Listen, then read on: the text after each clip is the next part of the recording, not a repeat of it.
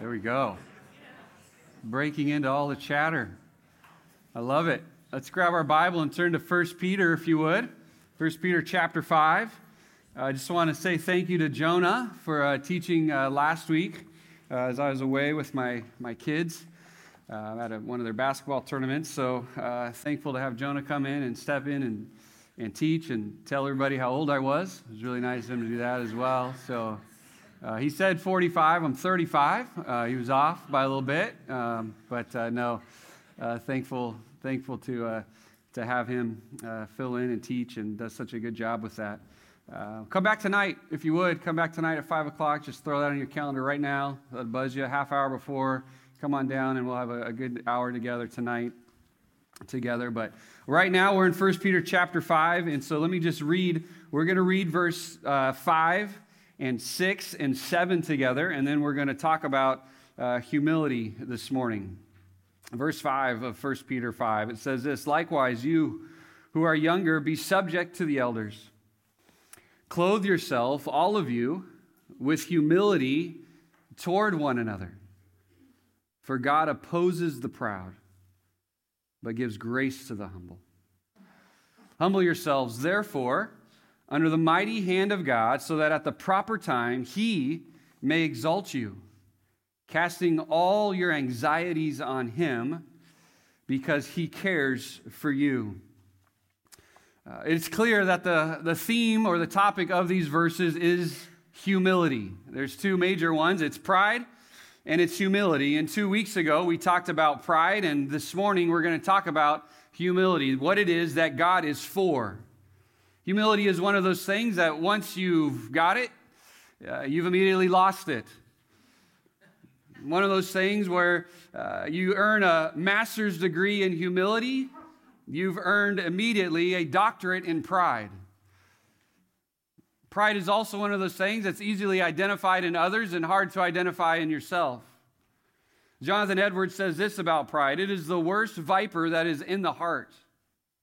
It is the greatest disturber of the soul's peace and sweet communion with Christ. It is the most hidden, secret, and deceitful of all the lusts." We said that a couple weeks ago, that is what pride is really all about. It's a highness. It's one of the words is for straining of the neck that's used in the Old Testament, where you're straining your neck out and looking down upon other people. It's a loftiness, a puffed upness, a high-mindedness. It's in the New Testament, there's a word that's used for pride. It's blindness.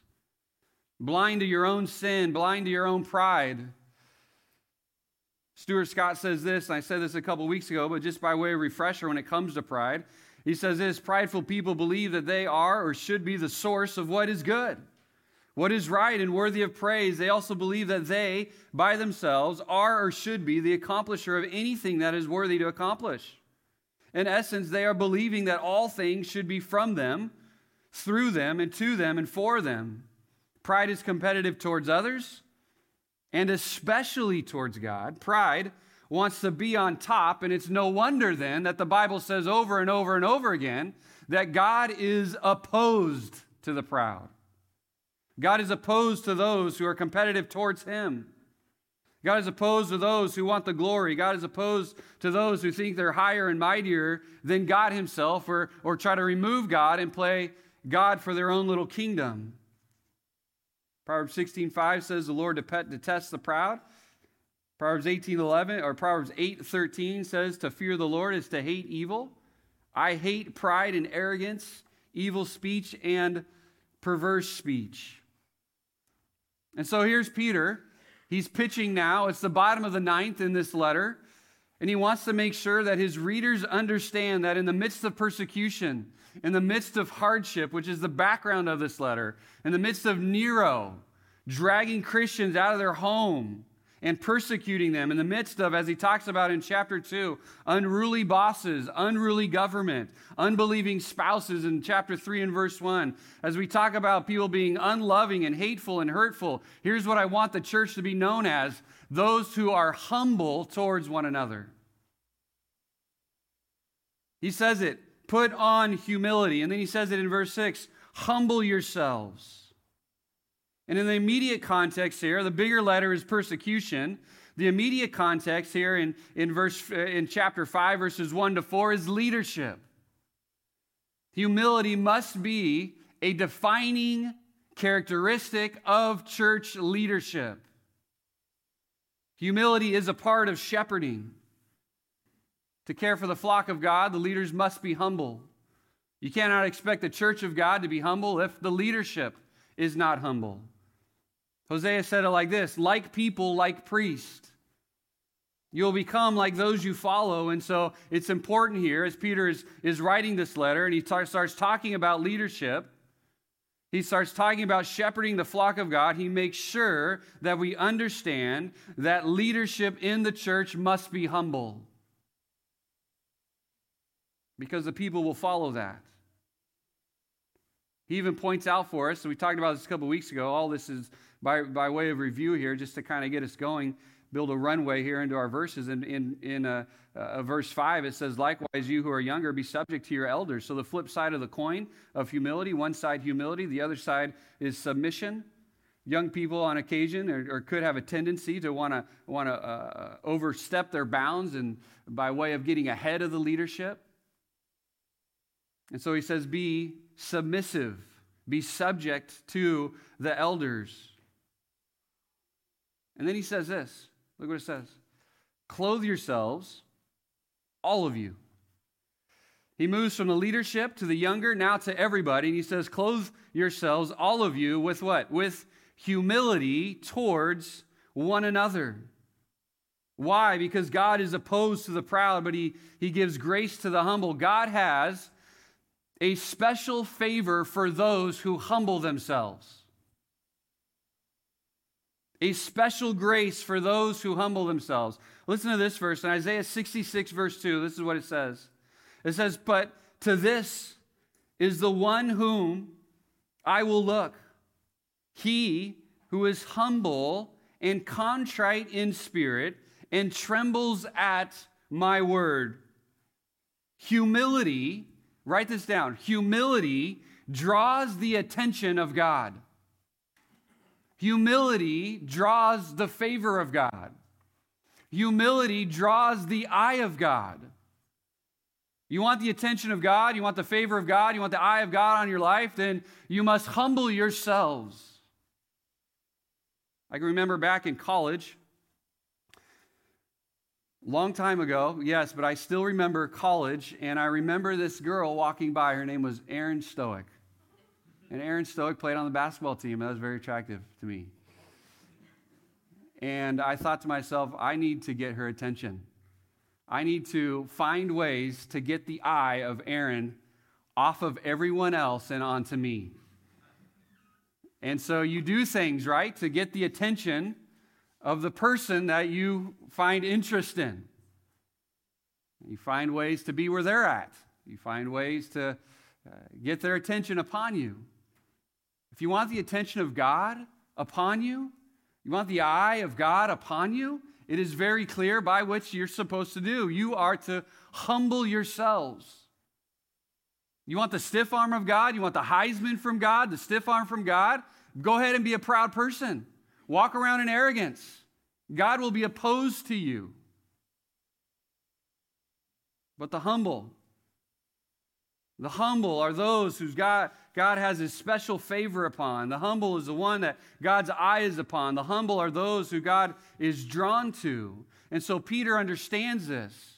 In the midst of hardship and difficulty, when the pressure is applied to your life and you want to get inward, you want to think about yourself, you want to think about your problems and what's going on in your life, Peter makes it clear this is what you need to do. You need to wake up every morning, clothe yourself in humility towards one another. 3 times it's used, humility. Grace to the humble. Verse 6, humble yourselves. This is clearly what Peter wants us to understand. And let me just help us out here by talking about what humility is. This word there, humble, gives grace to the humble. That word there is this. It literally means to bring to the ground or make level. to bring to the ground or to make level. Figuratively, it's to cause someone to lose prestige or status.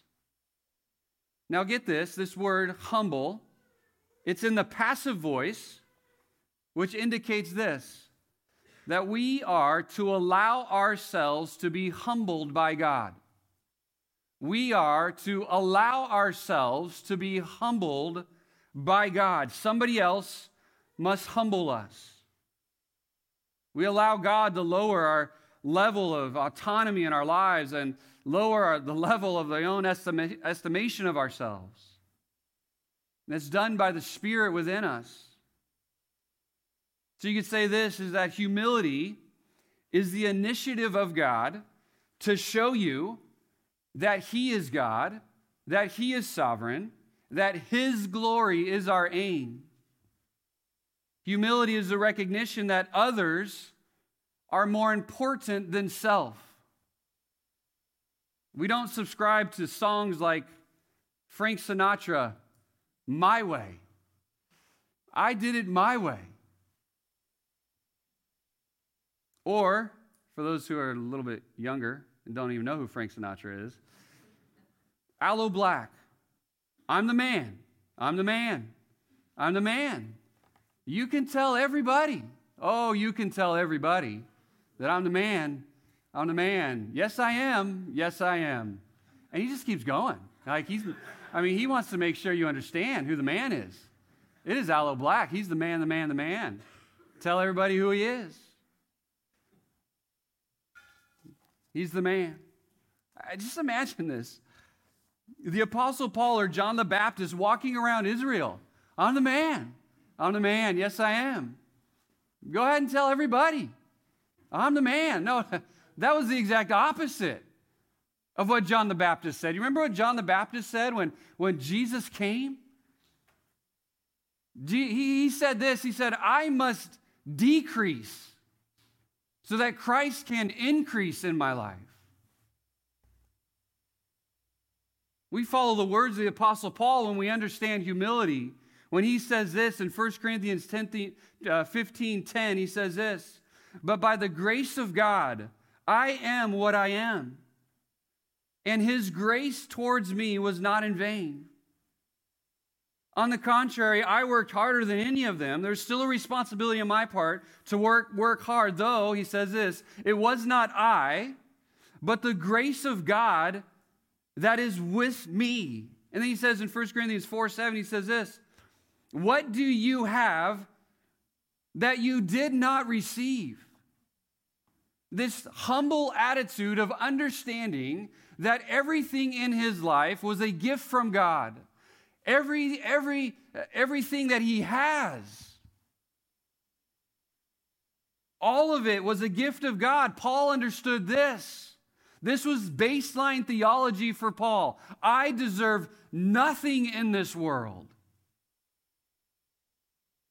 The very breath that I breathe, I don't even deserve that. The very life that I have, I don't deserve that. The ministry that I have, I don't deserve it. Everything was given to me by God, and just as quickly as God has given it to me, He can take it away from me. And I live in humble posture of that recognition that I am submissive to the authority and sovereignty in my life, which is Almighty God.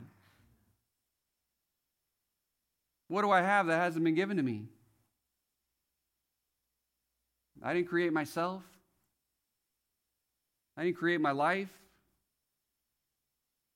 Yet Paul says, I worked harder than any of them. He understood there was a responsibility.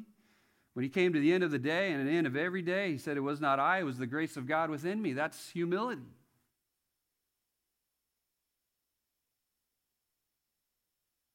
We humble ourselves under the mighty hand of God. We recognize our need of Christ. We recognize our need of salvation. We recognize that the Lord is close to the brokenhearted and He saves those who are crushed in spirit. We daily repent of our self-sufficiency. We daily repent of our pride and our arrogance and the times where we think we're in control of our own lives. And we recognize, no, God is sovereign. Andrew Murray defines humility as this. Humility is the sense of entire nothingness, which comes when we see how truly God is all, and in which we make a way for God to be all in all. That's humility. It's that recognition that God is sovereign. We looked at this with Nebuchadnezzar a couple weeks ago. That was his problem. Nebuchadnezzar was told in a dream that if you do not humble yourself, you will be ran out of the kingdom. You will go find a tree, and you will eat at that tree like a beast, and your nails will grow long like feathers, your hair will grow long like feathers. And then it says very clearly, until you recognize that I am the Most High God. And 7 years later, his reason was returned to him, and he said this, I now recognize that you are the Most High God. And that's humility. The humble see their dependence on God. The humble want no glory. The humble need no recognition. The humble only desire for God's glory to be put on display. And so that's why Peter says this so clearly. Here's what you need to do. And he uses two major verbs here. He says, clothe yourself and humble yourself. Clothe yourself in humility and humble yourselves in humility. Just as, I guess it's been a couple weeks ago, Shay put a book on my desk called Humbled. And I thought to myself, I don't know what you mean by this, Shay, but I guess I need to read this book. And so I gave a copy to Jonah. No, I'm just kidding. And he knew I was taking up this topic on pride and humility, and so I try to read as many books on the topic as possible, which is why I have so much content on Sunday mornings. And this book, Humbled, by David Mathis, if you want to get it after we're done on Amazon, you can. It's a great little book on understanding humility, but there's parts on it that was so helpful for me in understanding what this word, humble yourselves, mean. Because that's what we need to understand. What does it mean to humble yourselves, right? We want to get there. We all want to get there. We want to get to that point where we've humbled ourselves. Why? So God can exalt us. But what does that mean? We understand what humility is, but now how do I attain it? And it's super helpful. And I just want to read some of this to you. And then I have a slide. I'll let the back know when to put that up. But he says this. David Mathis starts out by saying this: humility is beyond our grasp. It's not something we can achieve. We might think it quintessentially American to think that we can. You can do it. Be proactive. Take the first step. Grab the bull by the horns and be humble. Wake up tomorrow, guys, and just be humble tomorrow. In other words, humble yourself by your own bootstraps. But when we come to Scripture, we find ourselves in a different world. Genuine humility, as with genuine faith, is not a self-help or a life hack, but a response to divine initiative and help. It's not a self-help. It's not a life hack to find out the key to humility. And I wake up and I do these 10 steps, and boom, I'm humble. And I wake up tomorrow, do 10 more steps, and boom, I'm humble again. He's saying, no, this is not how humility works.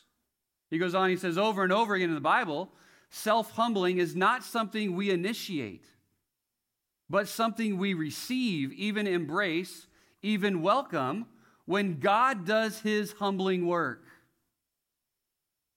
However direct or indirect his means are, this invitation to humble yourselves does not come to us in a vacuum, but through our first being humbled. First, God gets our attention with disruption, then invites us to welcome his mercy, however severe and painful. Then he says this, I got a slide for this, you guys can read this with me. Humility, like faith, and as a manifestation of faith, is not an achievement. Humility is not fundamentally a human initiative, but a proper, God-given response in us to God himself and his glory and his purposes in the world and in our lives. We don't teach ourselves to be humble. There's no 5-step plan for becoming more humble in the next week or month. Within measure, we might take certain steps in faith to cultivate a posture of humility in ourselves, but the main test and opportunity comes when we are confronted, unsettled, and accosted in the moments when our semblances of control vanish and we're taken off guard by the hard edges of life in a fallen world. And the question comes to us, how will you respond to these humbling circumstances? Will you humble yourself?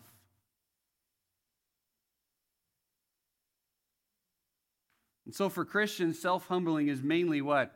Responsive. It's responsive. We don't initiate humility, and we don't get the credit for humility. He goes on, he says, it's no less active and no less difficult, but it is responsive to God, who He is, what He has said to us in His Word, and what He is doing in the world, specifically as it comes to bear in all the inconveniences and pains and disappointment in our own lives. Self-humbling is, in essence, gladly receiving God's person, words, and acts when doing so is not easy or comfortable.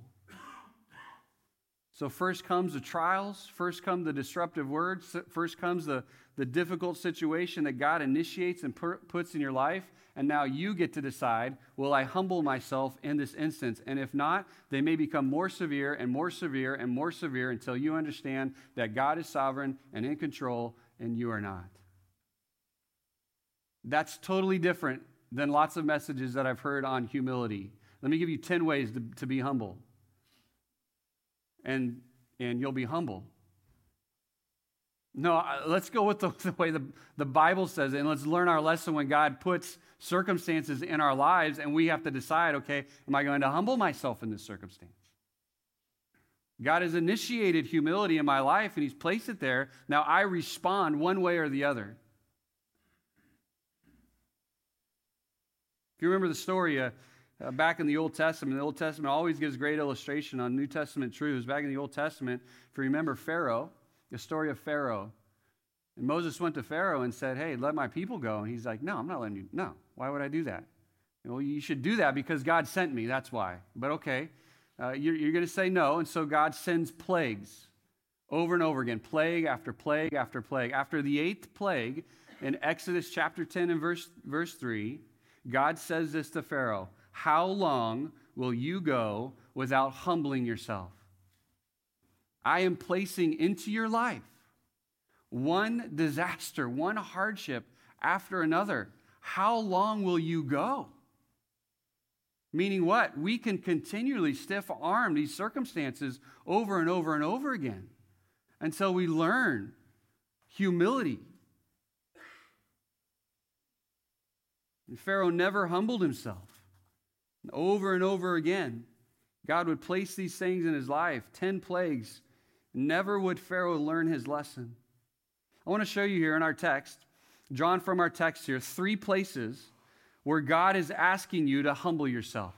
3 places where God is asking you to humble yourself. This is where you grab your pen and paper and you write these things down. Okay, I want you to learn the lesson before God initiates the lesson. Okay, number 1 is this: humble yourself in your relationships. Humble yourself in your relationships. Look what it says. Clothe yourself, all of you, with humility. Where? With humility where? What's the next words? Towards one another. Humble yourselves in your relationships. Clothe yourself. What does that mean? It means to wrap yourself, or literally to tie an apron around yourself and cover yourself with this lowliness of mind. You say, is there any great illustrations of that in our Bible? Yes, John chapter 13, Jesus walks into the upper room. He's looking around at all the disciples. They've all got dirty feet, and he's thinking to himself, is anybody going to wash their feet? And so what does he do? The Bible tells us very specifically what he does. The first thing he does is what? He grabs a basin and he does what? He ties an apron around himself. That's the picture. And Jesus takes the initiative there, and he does what everybody else in the room should have been doing to him. And he says, okay, let me show you what sacrificial service and love is. Let me show you and demonstrate for you what humility is. And he grabs the basin of water, he ties the apron around his waist, and he starts washing the disciples' feet. Act of humility. He gets to Judas's feet. Now remember, we already know what Judas is doing. Is he going to wash Judas's feet? The one who's going to betray him for 30 pieces of silver? Is he going to wash his feet? The one that is going to kiss him on the cheek as a sign of betrayal? He certainly does. He certainly does wash his feet as well.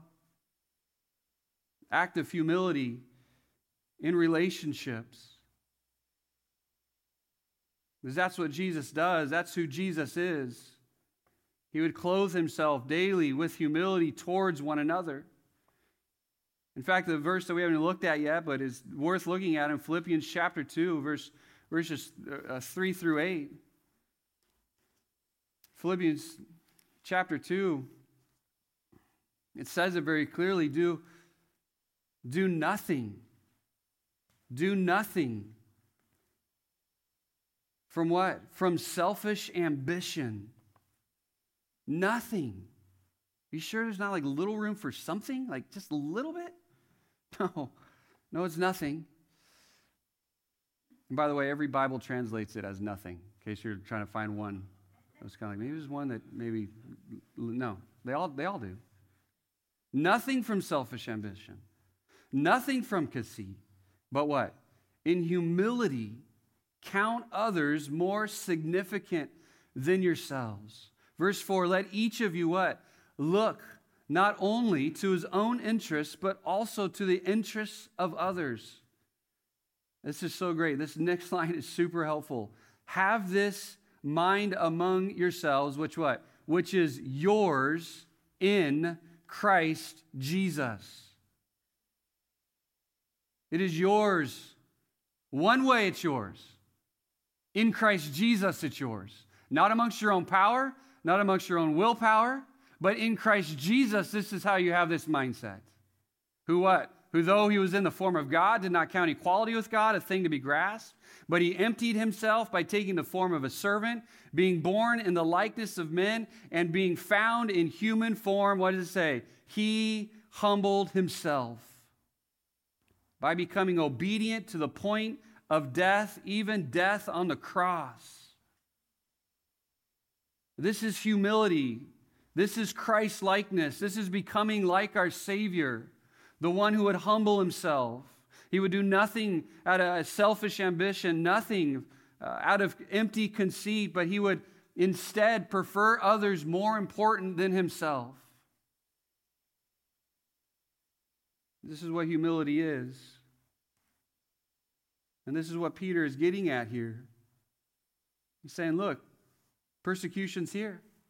It's underway. We're all feeling it. We're feeling the hardship of it. We're feeling the insults. We're feeling the hatred. We're recognizing this as a church is being persecuted. There's physical suffering. There's emotional suffering. There's the pressures of life. And Peter says this, here's what I need you to do, church. I need you to clothe yourself in humility. I need you to humble yourselves under the authority of God, the mighty hand of God. I need you to do it with one another and towards one another. And so God puts relationships in our life as an opportunity for you to humble yourself. Will I decide going into this conversation if I'm going to humble myself? That person just said something that I really didn't like. Am I going to humble myself? That person continually does these things to me. Am I going to humble myself? Relationships have a way of humbling you. I just got an email that I didn't like. My neighbor keeps doing these things. Right? Everywhere we look, we're in relationship, and God is using these relationships as a means by which you get to decide to humble yourself. Let me give you some descriptions of humble people in relationships. This is how humble people respond in relationships. One, they're gentle and patient. They're slow to speak and they're quick to listen. They're overwhelmed with God's grace in this relationship that they see it as undeserving. They talk about others with delight and goodness. They prefer to serve others over self.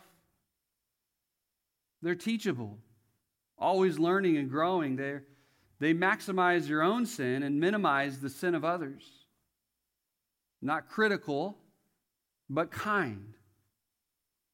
Genuinely glad for others' accomplishments and characters and friendships and kids and life and possessions. They're genuinely glad for others. And God can use these relationships that you have as a means by which He is asking you to humble yourself in this way.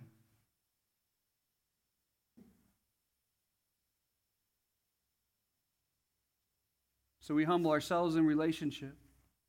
Colossians 3:12 makes it clear too. Put on then, as God's chosen ones, holy and beloved, compassionate hearts, kindness, humility, meekness, and patience. Ephesians 4:2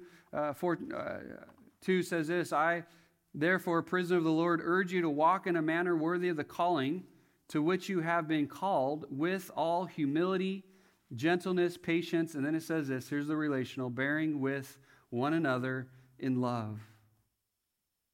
So the first place that God is asking of us and showing us, hey, in our relationships, you need to humble yourself. Secondly is this, humble yourself under God's mighty hand. And that's very clear. Verse 6, humble yourselves, therefore, under the mighty hand of God, so that at the proper time He may exalt you. That phrase there, we need to understand this phrase. The phrase there, the mighty hand of God. What does the mighty hand of God, what does that mean? Well, in the Old Testament, it means a couple of things. I'll just draw a couple of things to you. It means, one, it means deliverance.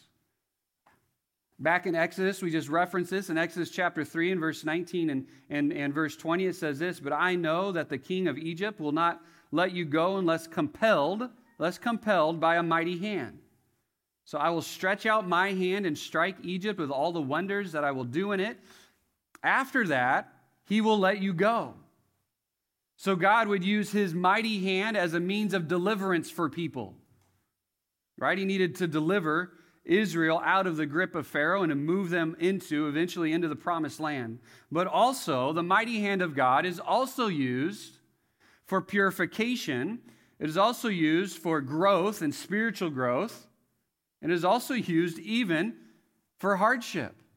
This is what it says in Job 30, 19 to 22. It says this, God has cast me into the mire, and I have become like dust and ashes.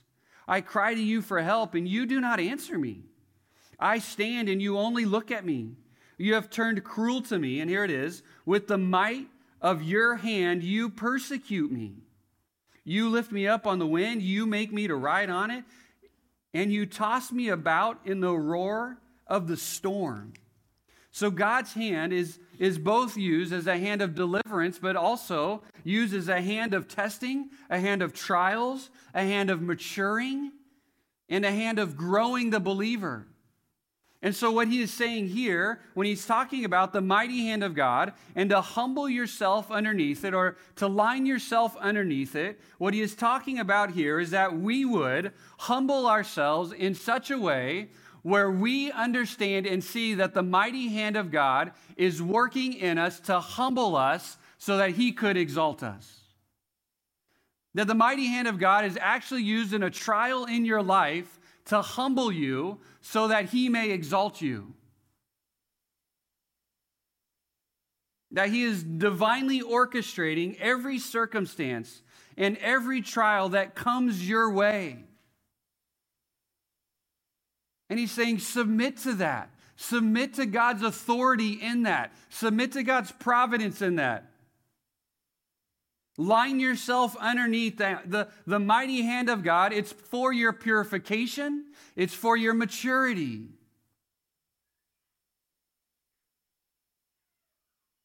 And we don't ever, listen, church, we don't ever want to fight the mighty hand of God. We don't want to take on that arm wrestle at all. That is not our fight. That is lose before you sign up. We don't want to fight the mighty hand of God. We don't want to test the mighty hand of God.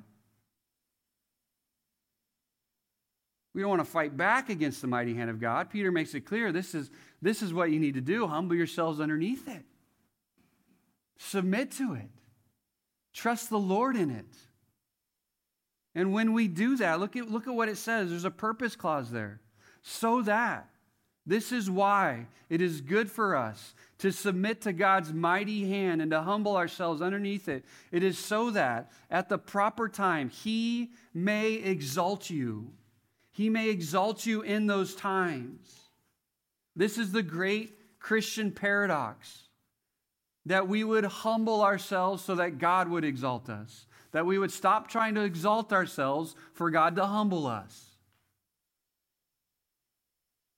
And if you want to go up, you must first go down.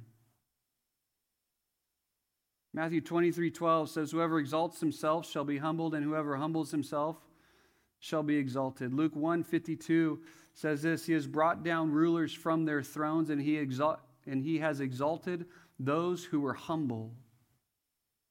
And as I said before in John 3:30, John the Baptist says this, he must increase, but I must, present tense, continually over and over and over again, I must continually decrease. And in His time, in His perfect time, as it says there, at the proper time, God will remove the trial. At the proper time, it will eventually be gone. And for some, it may not be gone until Christ's return, but eventually He is going to exalt the humble. He is going to take the humble with Him to eternity. Make this clear, church. I want to make this very clear. The proud do not get into heaven. The proud do not get into heaven. Those who think they can save themselves do not get into heaven. They are not the ones who are exalted.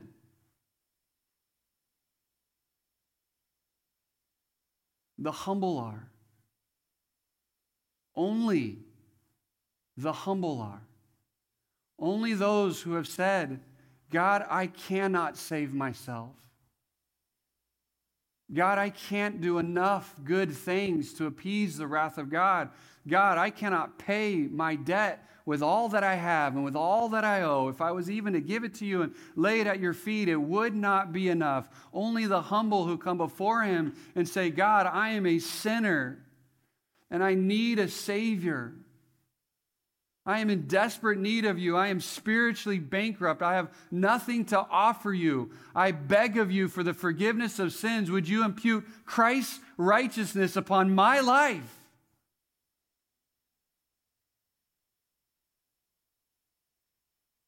And in that time, when Christ returns, He is going to take those who have placed their faith in Jesus Christ and humbled themselves to the point where they have said, apart from Christ, I can do nothing. He is my salvation. He is my Lord. He is my God. And I have to ask you this, church, before we move on to the third point next week, but before we move on to that, I have to ask you this. Have you humbled yourself under the mighty hand of God? Are you there?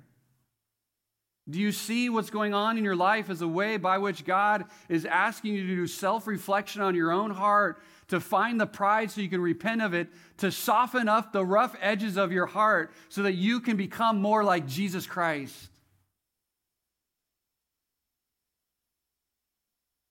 Have you humbled yourself? Because God is opposed to the proud, but He gives grace to the humble. The goal being Christ-likeness. Because God so desperately wants to exalt you, but it only happens in humility. Number 3, I'll just give it to you, give you something to look forward to for next time. It's this. Number 3 is this: humble yourself by casting your cares on Him. Man, prayer has a way of humbling us. In fact, only the humble pray, because proudful people don't need prayer. Only the humble do. So next time, we'll spend a week talking about humbling ourselves by casting our cares on him. Let's pray.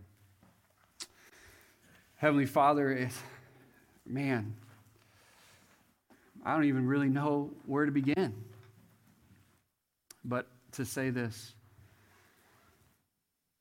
Lord, thank you for modeling humility for us. Thank you for being the one who set the course before us to show us what it means to walk on this earth in humility. And the truth is, Lord, that we all struggle with this.